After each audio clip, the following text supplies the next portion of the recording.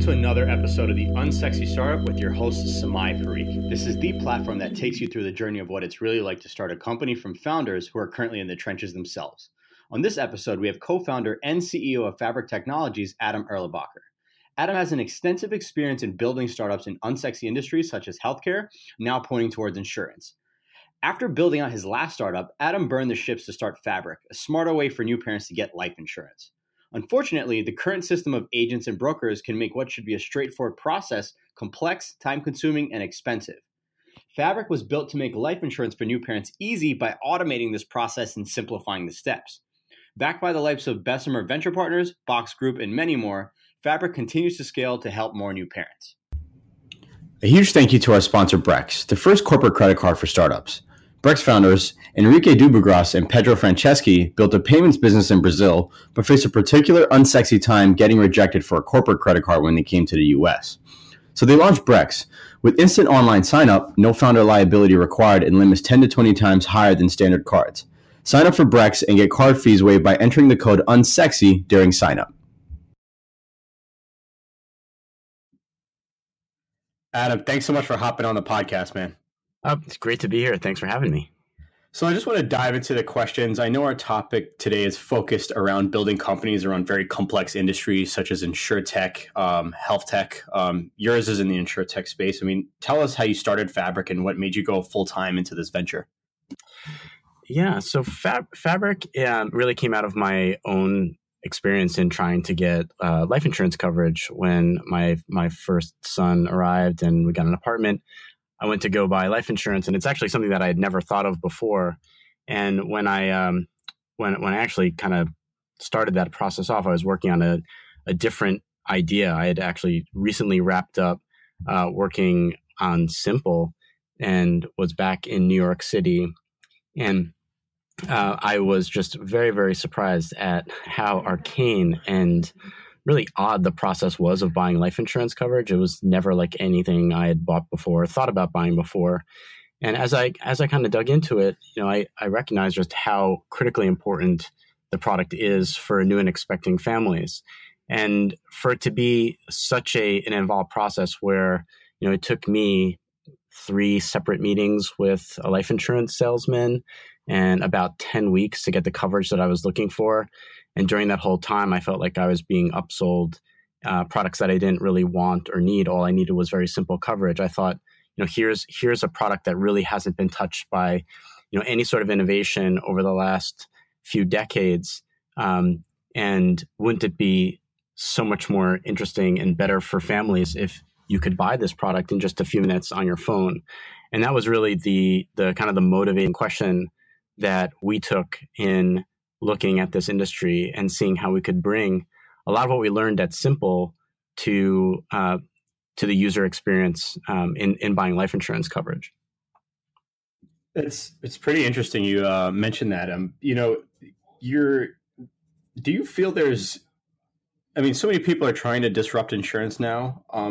How come so many people have overlooked this specific laser-focused process for expecting families? I mean, do you think it's something that other founders are trying to tackle? I mean, when I bumped across your profile, you're the first I've ever heard of within insurtech that's actually doing this, and was surprised that nobody else was trying to tackle the same issue.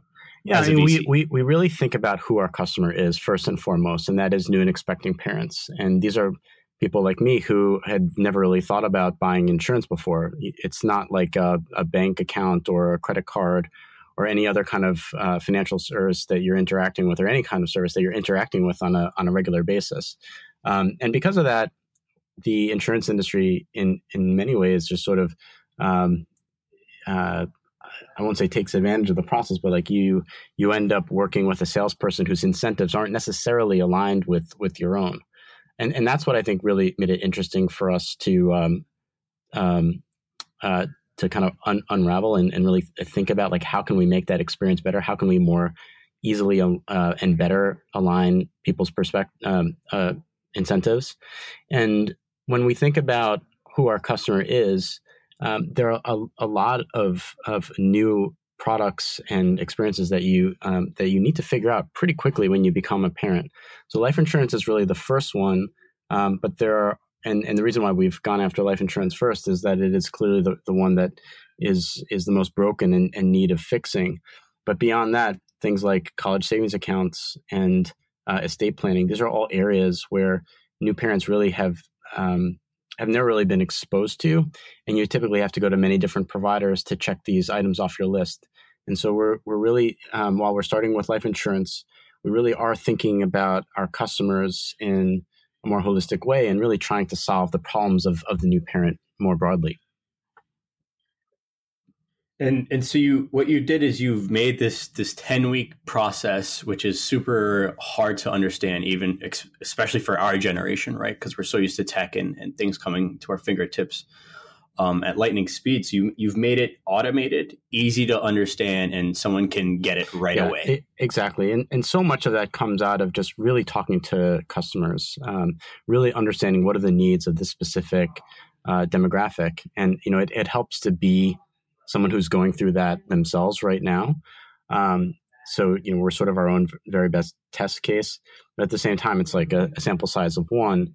And so one of the most important things that we did really early on is before we wrote any code at all, we just talked to a lot of people. And these aren't just, friends and family, but, we talked to people in coffee shops. We brought people in we found on Craigslist to come in and talk to us about their own experiences and go through prototypes that we had built. And it really helped us build a complete picture of who our customer is and what sort of experience they would need in a digital format to truly understand what they're buying and understand the value of what they're buying. And so we're finding now that 2 out of 3 of our customers, they actually bought from us on their very first visit, which is something that, never happened before in this industry. It truly is a brand new way for people to experience this kind of a product and check the item off their list.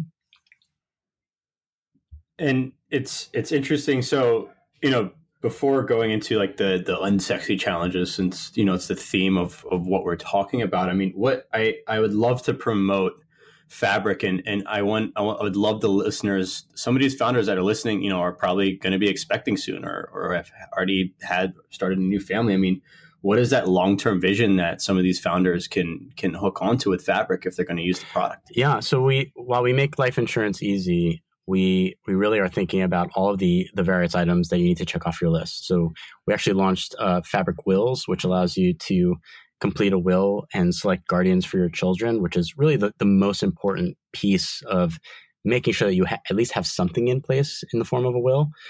So we make that super simple for you to do in just about 5 minutes. You can do it on your phone. And that really was the next product that we bit off, but we'll be thinking of, all the other products, including college savings accounts and other financial products as you think about retirement and disability insurance and all these other things that you never really had to consider much when you were single and you didn't have to worry about anybody else.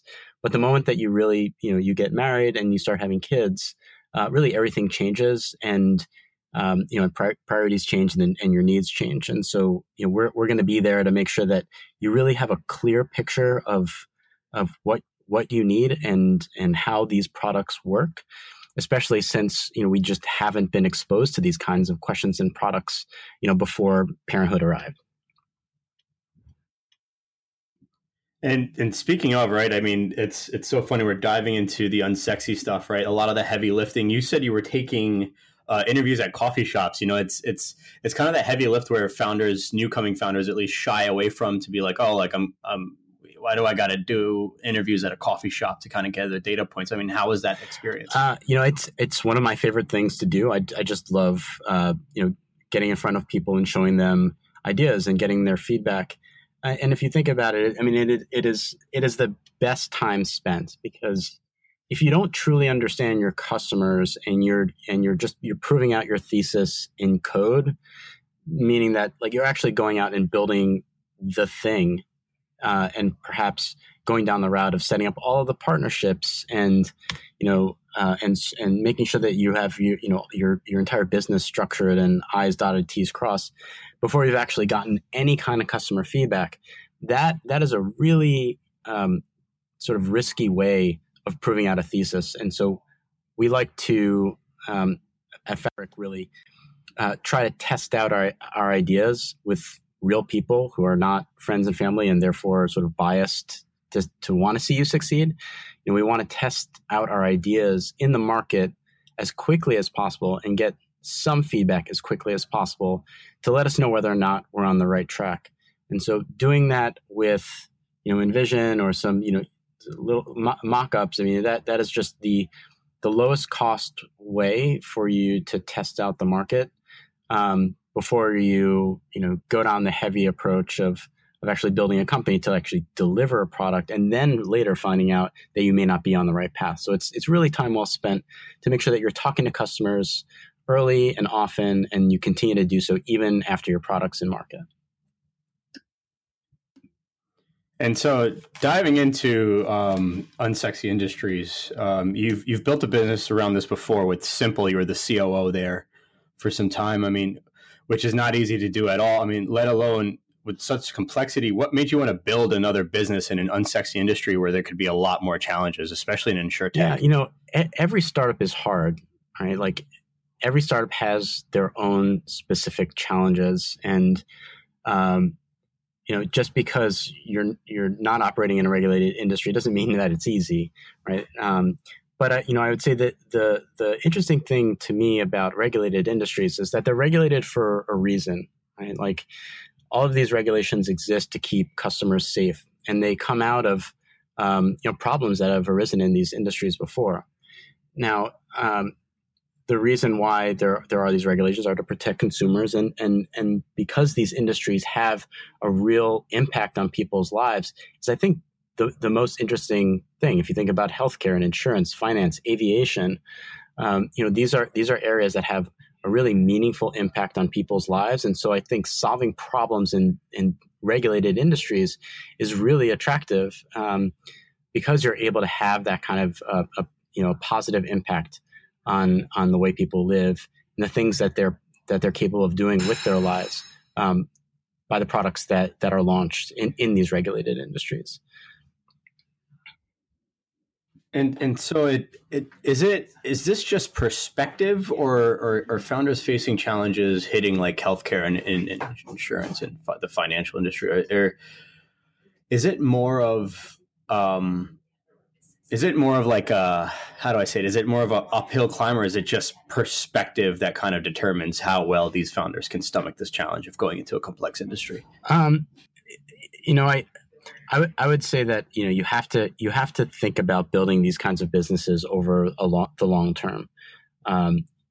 Once you have a product that you're ready to bring to market, you need to make sure that you are doing everything above board, and so that means having the right legal counsel, having the right compliance folks around the table, making sure that you have your I's dotted and T's crossed, and yes, that does add a layer of complexity to these businesses. But from my perspective, it's really well worth it. Just from the perspective of the founders, though, you need to know that that's coming. You need to make sure that that friction is going to be there. And the most important thing is making sure that the complexities that you have to deal with are not translated necessarily to the consumer experiences that you're building. So to make the complicated simple is really what so much of building new products in these industries is about. How can you pare back these products to the most simple form so that people readily understand them and are able to make buying decisions about them? A lot of these regulated industries for basically their entire histories are mediated. They're mediated by people, and those are most typically commissioned salespeople. Whether you look at brokers in investments that are being replaced now by the likes of Betterments and Wealthfronts and Stash and Acorns, to insurance, where you're replacing in many cases the insurance agent meetings, and the reason and the way that you're able to do that is by making sure that the products are instantly recognizable, understandable, simple to understand, and easy to buy, so that you don't need that human mediated experience. That's not to say that humans don't need to be involved at some level of the experience. And there are plenty of exceptions to the rule where there are complicated personal situations where you're going to want to have a human involved. But the vast majority of use cases really don't require that. And that's really where, a lot of the innovation is happening today. And do you feel, so for the founders that are listening and working to break into these bigger industries, do you recommend that simplicity and automation is key, or is there, because there's also, like, you're dealing with this right now, maybe I don't want to assume, but there's going to be pushback because there's a potential replacement of a lot of these jobs because you've simplified and automated this process, right? Yeah, well, obviously, you're seeing that in many industries, but I do believe that when you're talking about creating digital products that are direct to consumer, they need to speak for themselves. You're not going to have a human salesperson pushing people to buy something for whatever reason. You need to make sure that the value to the customer is really, really clear. And in many cases, the way to create that value is by making them approachable, accessible, easy to understand. And really the challenge for startups is to take away the complexity by building very simple products and making sure that the user experiences that you're creating are ones that really speak to customers' questions and challenges and in the experience that they're having with your product.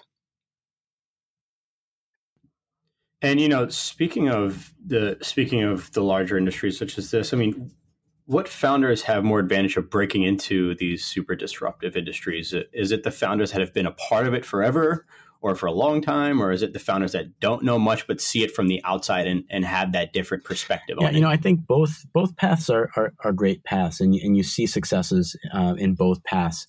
My sense is that if you're going to bring a solution to an industry or a new experience, new product to an industry, it really does help to have you need to have a fresh perspective because you need to bring something that is net new. If you're doing the same old thing, then there's really no differentiation.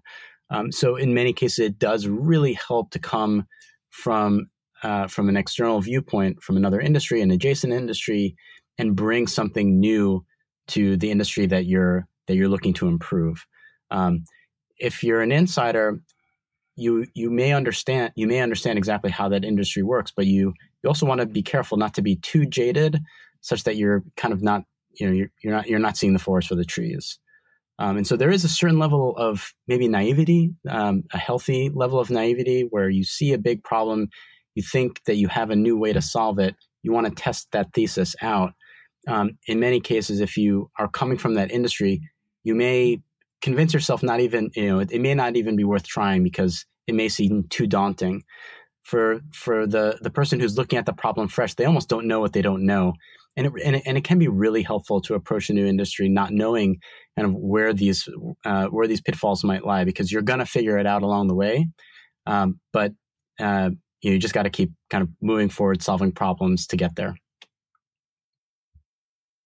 And do you agree? I had one huge angel investor I was sitting with the other day, and he was saying he's very interested in healthcare, for example, not so much insurtech, but obviously it's complexity in general. He was saying the founders that he's invested in, he's seen more success with them who have been outside the industry, and from the ones that are inside the industry, they're too risk adverse because they know every damn rule and there's a fine line between everything they do, and they don't want to break these rules. What's your thoughts around that? I do think that having that level of healthy naivety can be really, really helpful in going after a problem that you otherwise might be.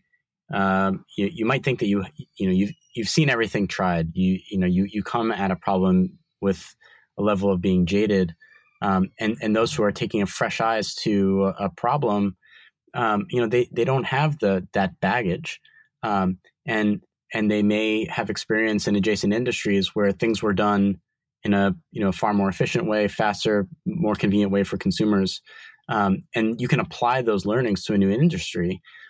Whereas the folks who are in the industry may not, they may not be able to see that, or maybe they do see it, but they just see the challenges that they're facing as too daunting, and they're just not willing to take that leap to try and fix those problems.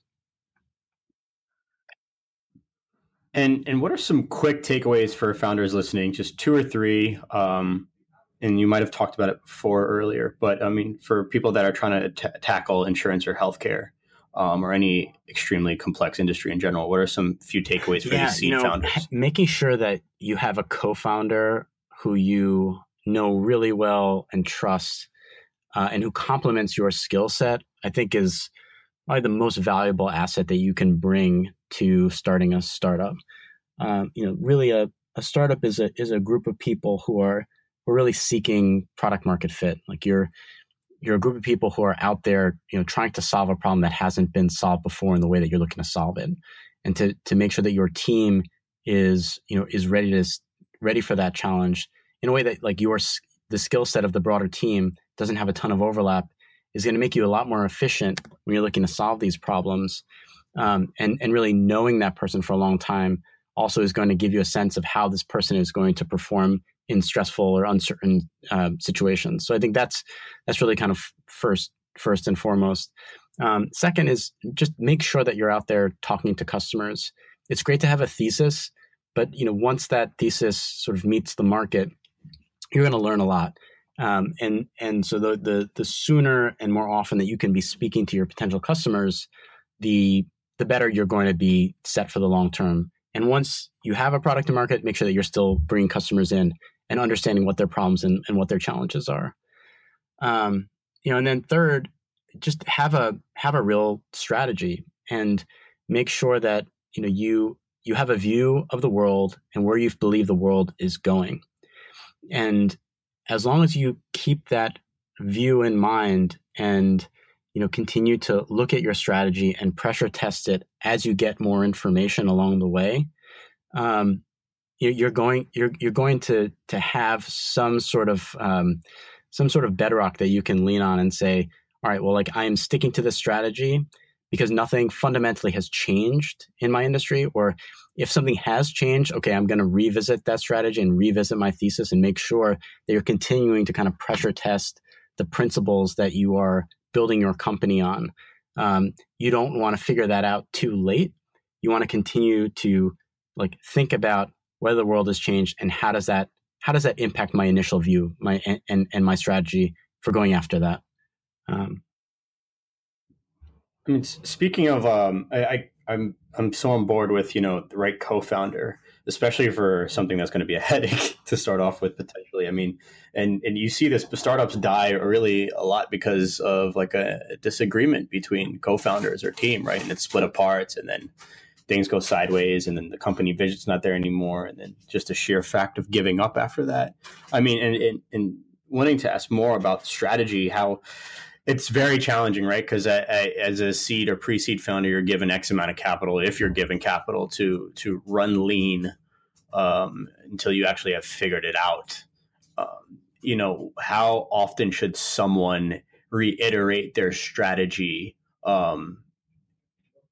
just in general, until they kind of hit the nail on the head? You always need to be going back to your strategy, but you don't want to be kind of revisiting it to the point where you're not really bringing any new information to the kind of the question of whether or not you're still on the right path. Right at that point, it's just pure worrying, and it's not the most productive. You want to be revisiting on a regular basis, but you don't want to be just so nervous that you're not able to make decisions. Again, having a co-founder who is truly complementary in their skill set to you is going to help you with this as well, because you may be focused on one aspect of the strategy, but your co-founder will be there to kind of pressure test the other elements that complement it. And just to your point about being efficient and executing, if you have a co-founder who you fully trust, whose skill set is complementary to you, then you can both be running in parallel as fast as you can, rather than if you have multiple business founders or even in multiple technical founders whose skill sets are so overlapping that you're not necessarily making progress on all of the the vectors that you need to make progress and at to meet your next milestone. So having trust within a team and complementary skills really will help you accelerate and move quickly.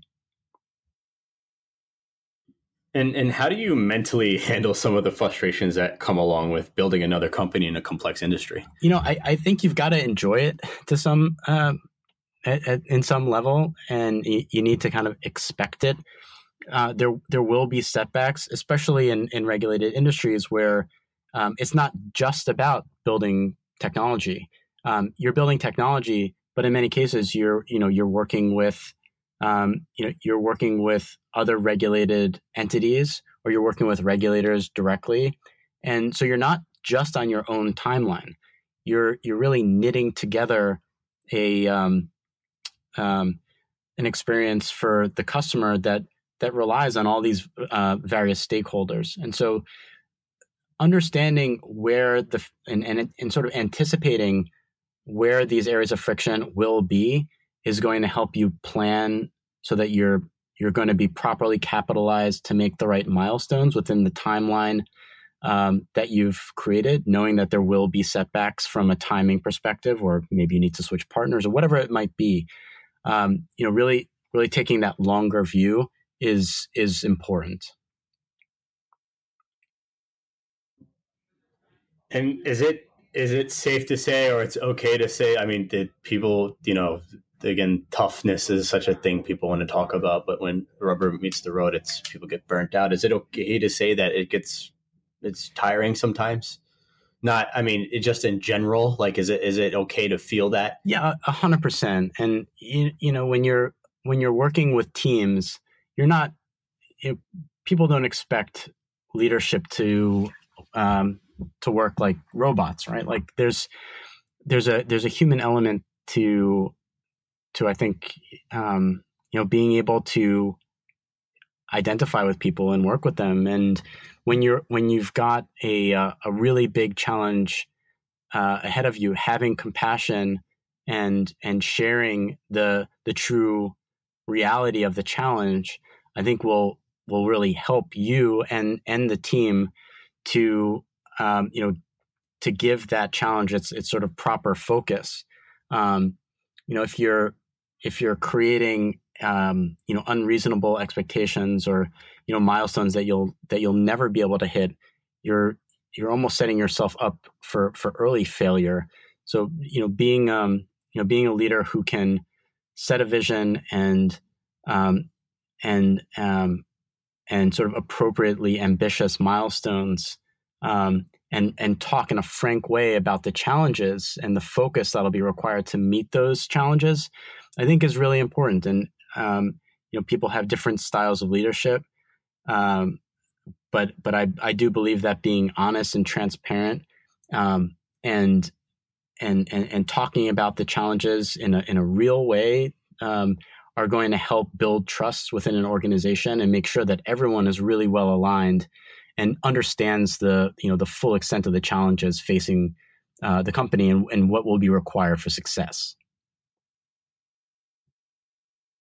I love how you talked about transparency and essentially just acceptance, right? I mean, hey, this is what's exactly going on, and it may not be easy to even tell like the employees that, or maybe some of your partners, co-founders, or VCs that, but just to assure that, I think builds a lot of credibility and will actually, help them, I guess, work even harder and be more motivated, knowing that like, hey, like there is like honesty and transparency, and there is a will to grow this thing still.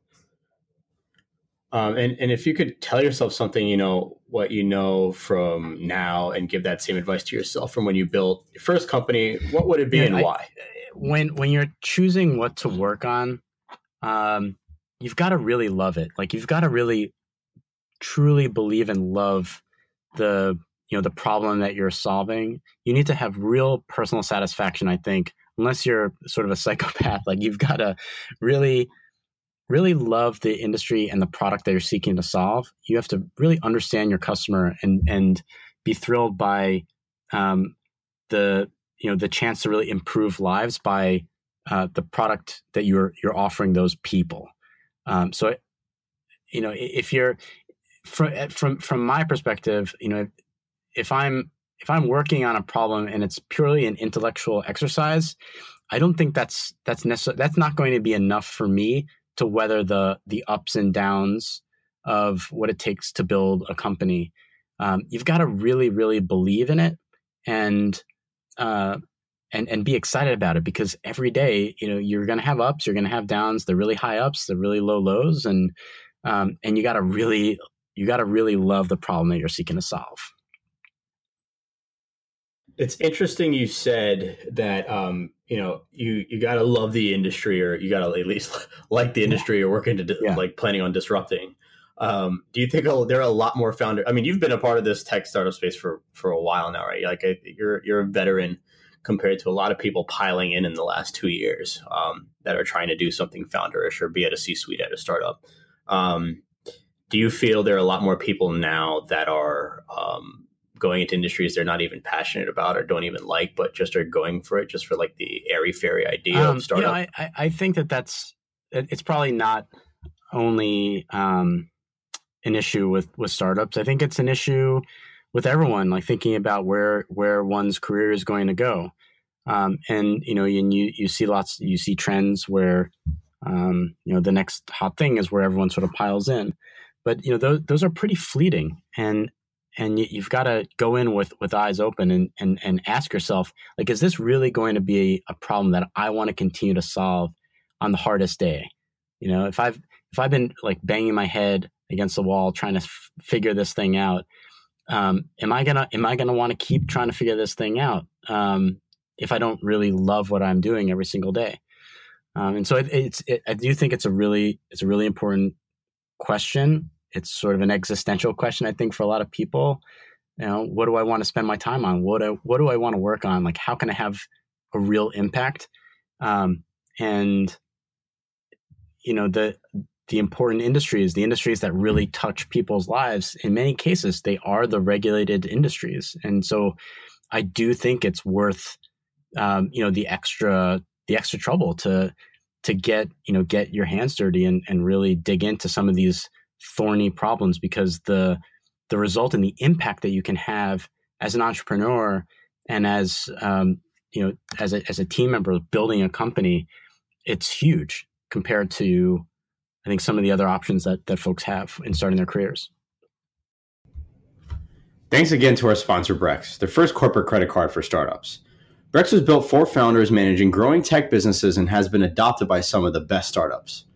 Brex perfected the corporate credit card by rebuilding the credit card processing and issuing technology from scratch. Brex offers instant online sign-up with no founder liability or security deposit required.